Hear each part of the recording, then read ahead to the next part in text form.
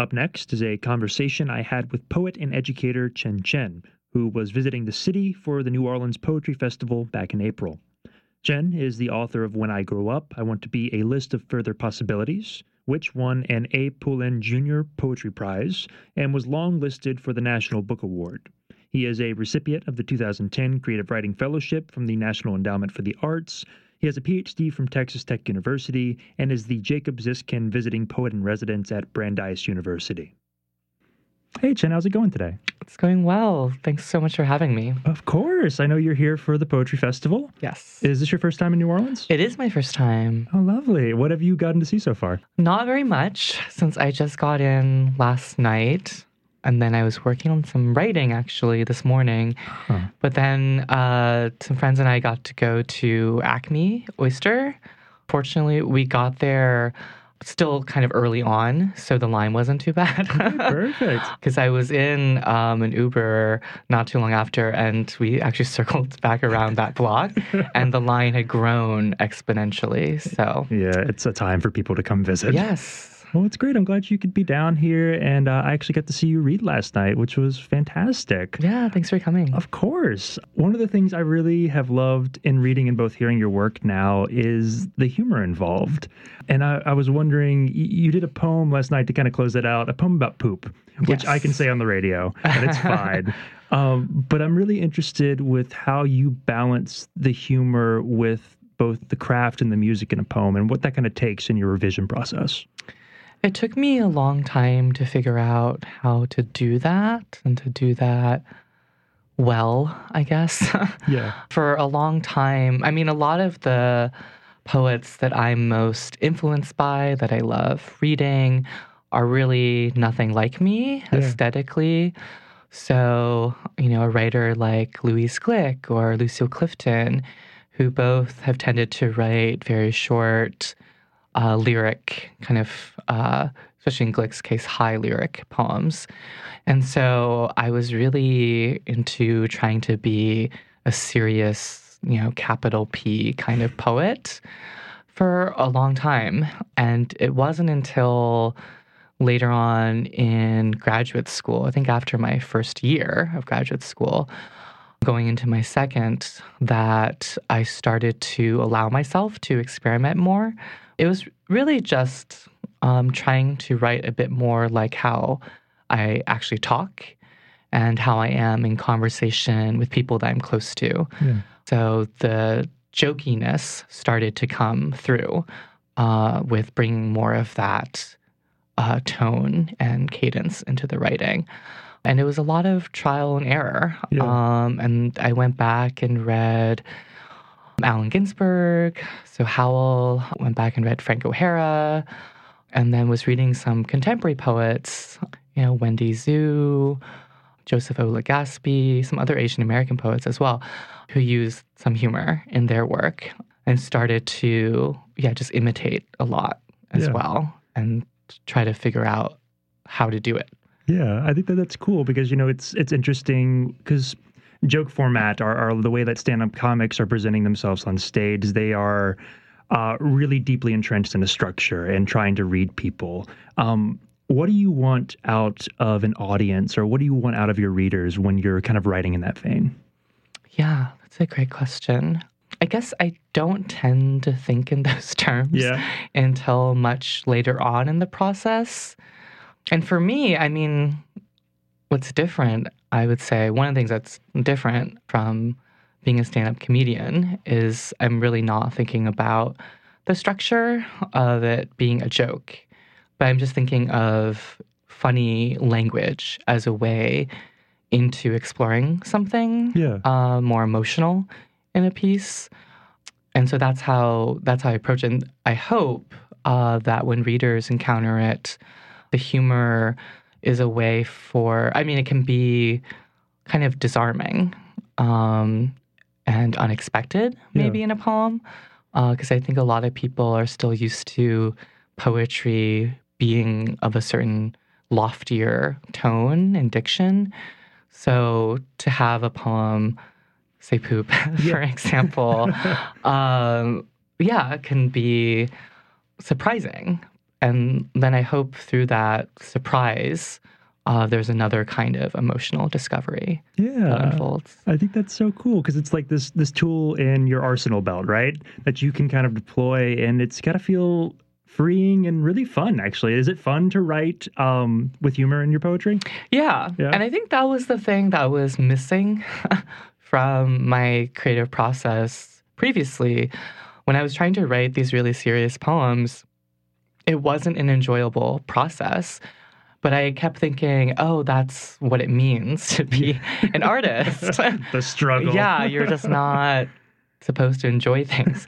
But what was missing was this reality, and I think this texture as well.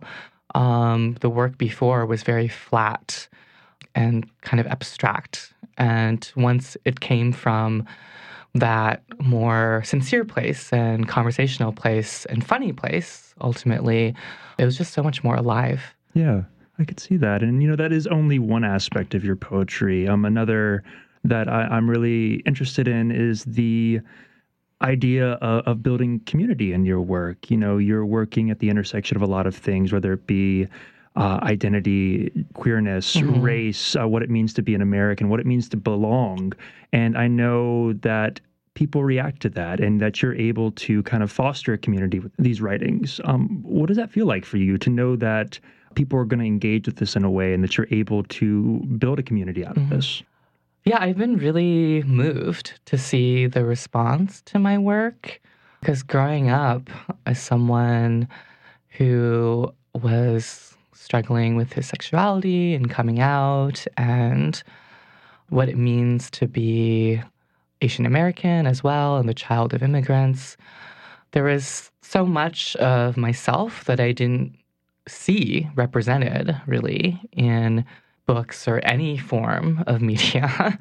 But I think sadly that is still true for many people. So it just makes me really honored that I can contribute in my own way to expanding representations and getting more nuanced stories out there and these experiences, because I think there's still kind of this assumption that, I was just thinking about Crazy Rich Asians, that movie, and just that it took so long for a movie like that to be made. And I think it's starting to chip away at, these exclusions that particularly, Asian Americans have faced. And I'm seeing that with movies that center queer characters as well. So it's great to see, but I think there needs to be so much more.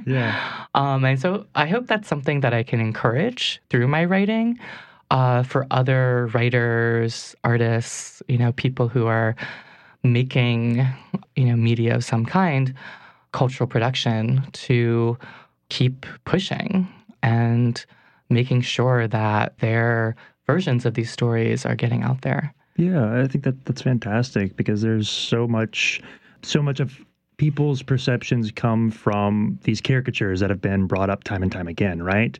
And it's really cool to see that actual humans are being portrayed in a way that's significant and like based in like an actual identity, not something that people perceive. Yeah.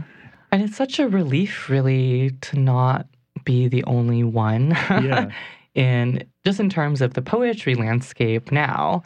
There are other queer Asian American, queer Chinese American specifically, poets and writers working today, publishing today. And I'm so grateful to be part of that. Yeah. How do you think that aspect of the community and finding other people that you can really talk about things with and to kind of bond over, how do you think that's going to affect kind of the trajectory of your writing in the future? Do you see any effects thus far in your writing? Oh, yeah. It's been crucial, I would say. In fact, the poem that I was just working on this morning, I'm revising this piece. And again, it has to do with family, as a lot of my work does. and coming out in different ways and thinking about coming out as really this ongoing process. Because one of the things that I notice in a lot of TV shows and movies featuring queer characters is that they'll come out once and that's it. Yeah. And it just all sort of happens and then things fall in place. And it's either, all terrible or all triumphant. Yeah. Which just seems like such a reductive, oversimplified narrative. Yeah, and a lot of the poems I've been working on moving forward, just looking at all these different ways that I've had to come out and how it's been a recursive process. Because in the case of, say, my parents, it was something that they didn't believe initially, and they were in denial about for a while. So it was like I had to keep coming out in different ways. And so that's what I'm exploring now, and being able to turn to other writers, other queer Asian American writers, some of whom aren't, writing about the same subjects, at all, but may have some similar experiences. Being able to show this work to them and get their thoughts on it has been so valuable. And those conversations then inform how I revise a particular piece or the next piece that I end up writing, because then I realize, there's a whole set of questions that I haven't asked yet, but it's come up in this conversation. To kind of pivot a little bit, what is your favorite line that you have ever written, if you can recall one? And do you have a favorite line of somebody else that you keep coming back to? Oh my God. That's a beautiful question. I guess the line that is coming to mind that I've written, maybe because we just were mentioning this poem that I read last night, the poop poem. Yeah. It's called Winter. And there's a line in it that is, I'm trying to be marvelous. Yeah. And I think, you can find it online, but I mean, the full context of it, I think, makes that line land in a certain way. But it's one that I've thought about or gone back to because it's kind of this statement in itself. Yeah. What about from somebody else? From somebody else, I think it's 2 lines. It's from this poem called Jacaranda by Arcelis Girmay. And it goes, I do not know how a heart stops, but tell me a story that did not begin with love. Something like that. Yeah. I think I got the second part right. But I think that's beautiful. What keeps you kind of coming back to that? Yeah, just that to tell a story, to really tell a story in any form, whether it's in a poem or in a work of fiction or an essay or, anything, there has to be a real kind of care that's put into it, I think. So there's love, I think, in that sense, the love of the person telling the story or sharing it. But then I think also about, what are stories at their core?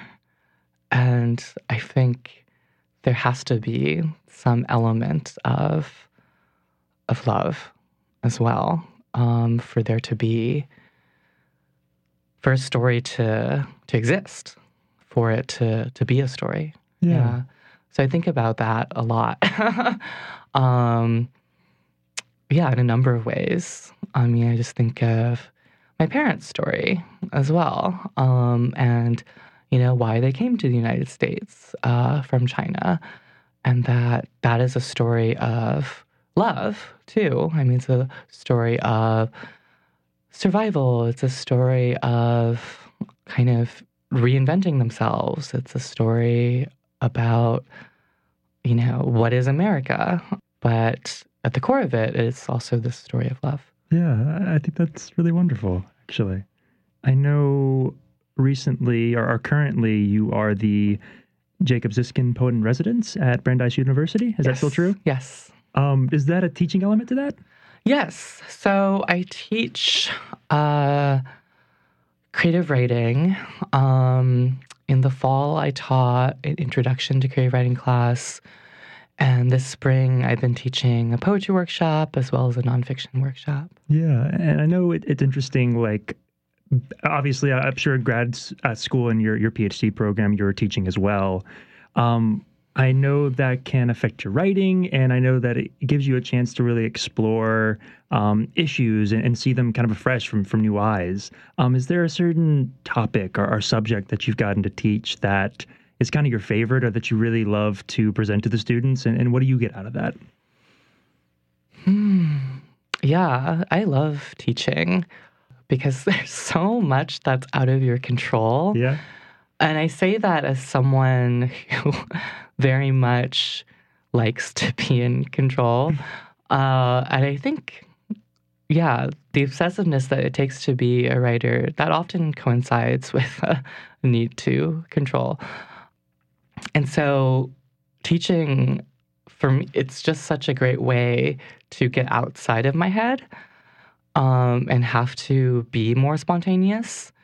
Because no matter how much you plan and structure the class, I think, especially for a creative writing class, for it to be a real space for creativity to happen, you have to allow for digressions and surprising comments and thoughts from the students that you just cannot anticipate.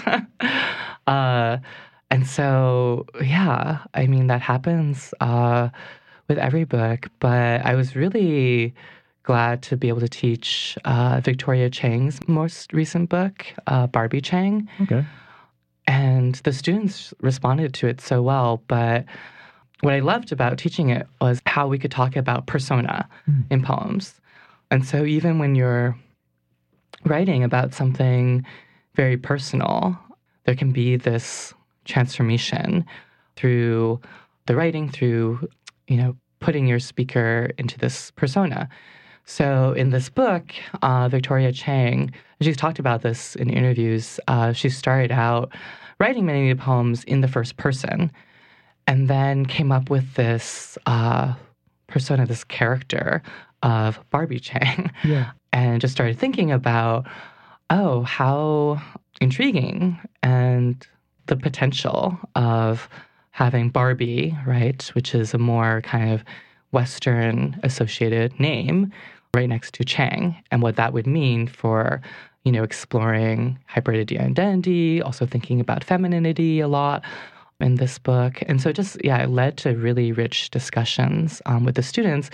And then one of their first assignments was to write about themselves in the third person using some kind of alter ego name as well. And so seeing the results of that was really great. Oh, that's really cool. Yeah. That's exciting. And I guess, you have the possibility of being able to remove yourself from it a little bit more, right? You're creating that persona, even if it has aspects of yourself within it. And that's a really useful tool. To kind of wrap us up, I know our time is pretty much done, but one question I usually ask people at the end of interviews is, what are you reading right now? And also, what's on the horizon for you? Yeah. So I mentioned this book at the reading last night as well, Sarah Gambito's newest poetry collection, which is called Loves You. And it's a book of, it features all of these Filipino recipes. And some of the recipes end up going in this very poetic direction, where the poems start to read like recipes themselves. And so it's just doing some amazing things with the form and also really delicious recipes too. So yeah, highly recommend that book. What was your other question? What's coming up for you? I know the book's been out for about a year? 2 years. 2 years now. Are you working on another manuscript? Or are you just kind of writing and seeing what's happening? Yeah, I'm working on another manuscript. very slowly at the moment. So just, kind of seeing where it's going to go.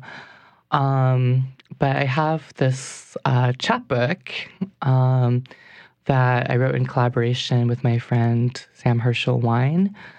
And that's been a really great project, really fun. And that's coming out in the fall from Glass Poetry Press. Nice. Well, Chen, thank you so much for visiting today, and I hope you enjoy the rest of your time in New Orleans. Yeah, thanks for all your questions.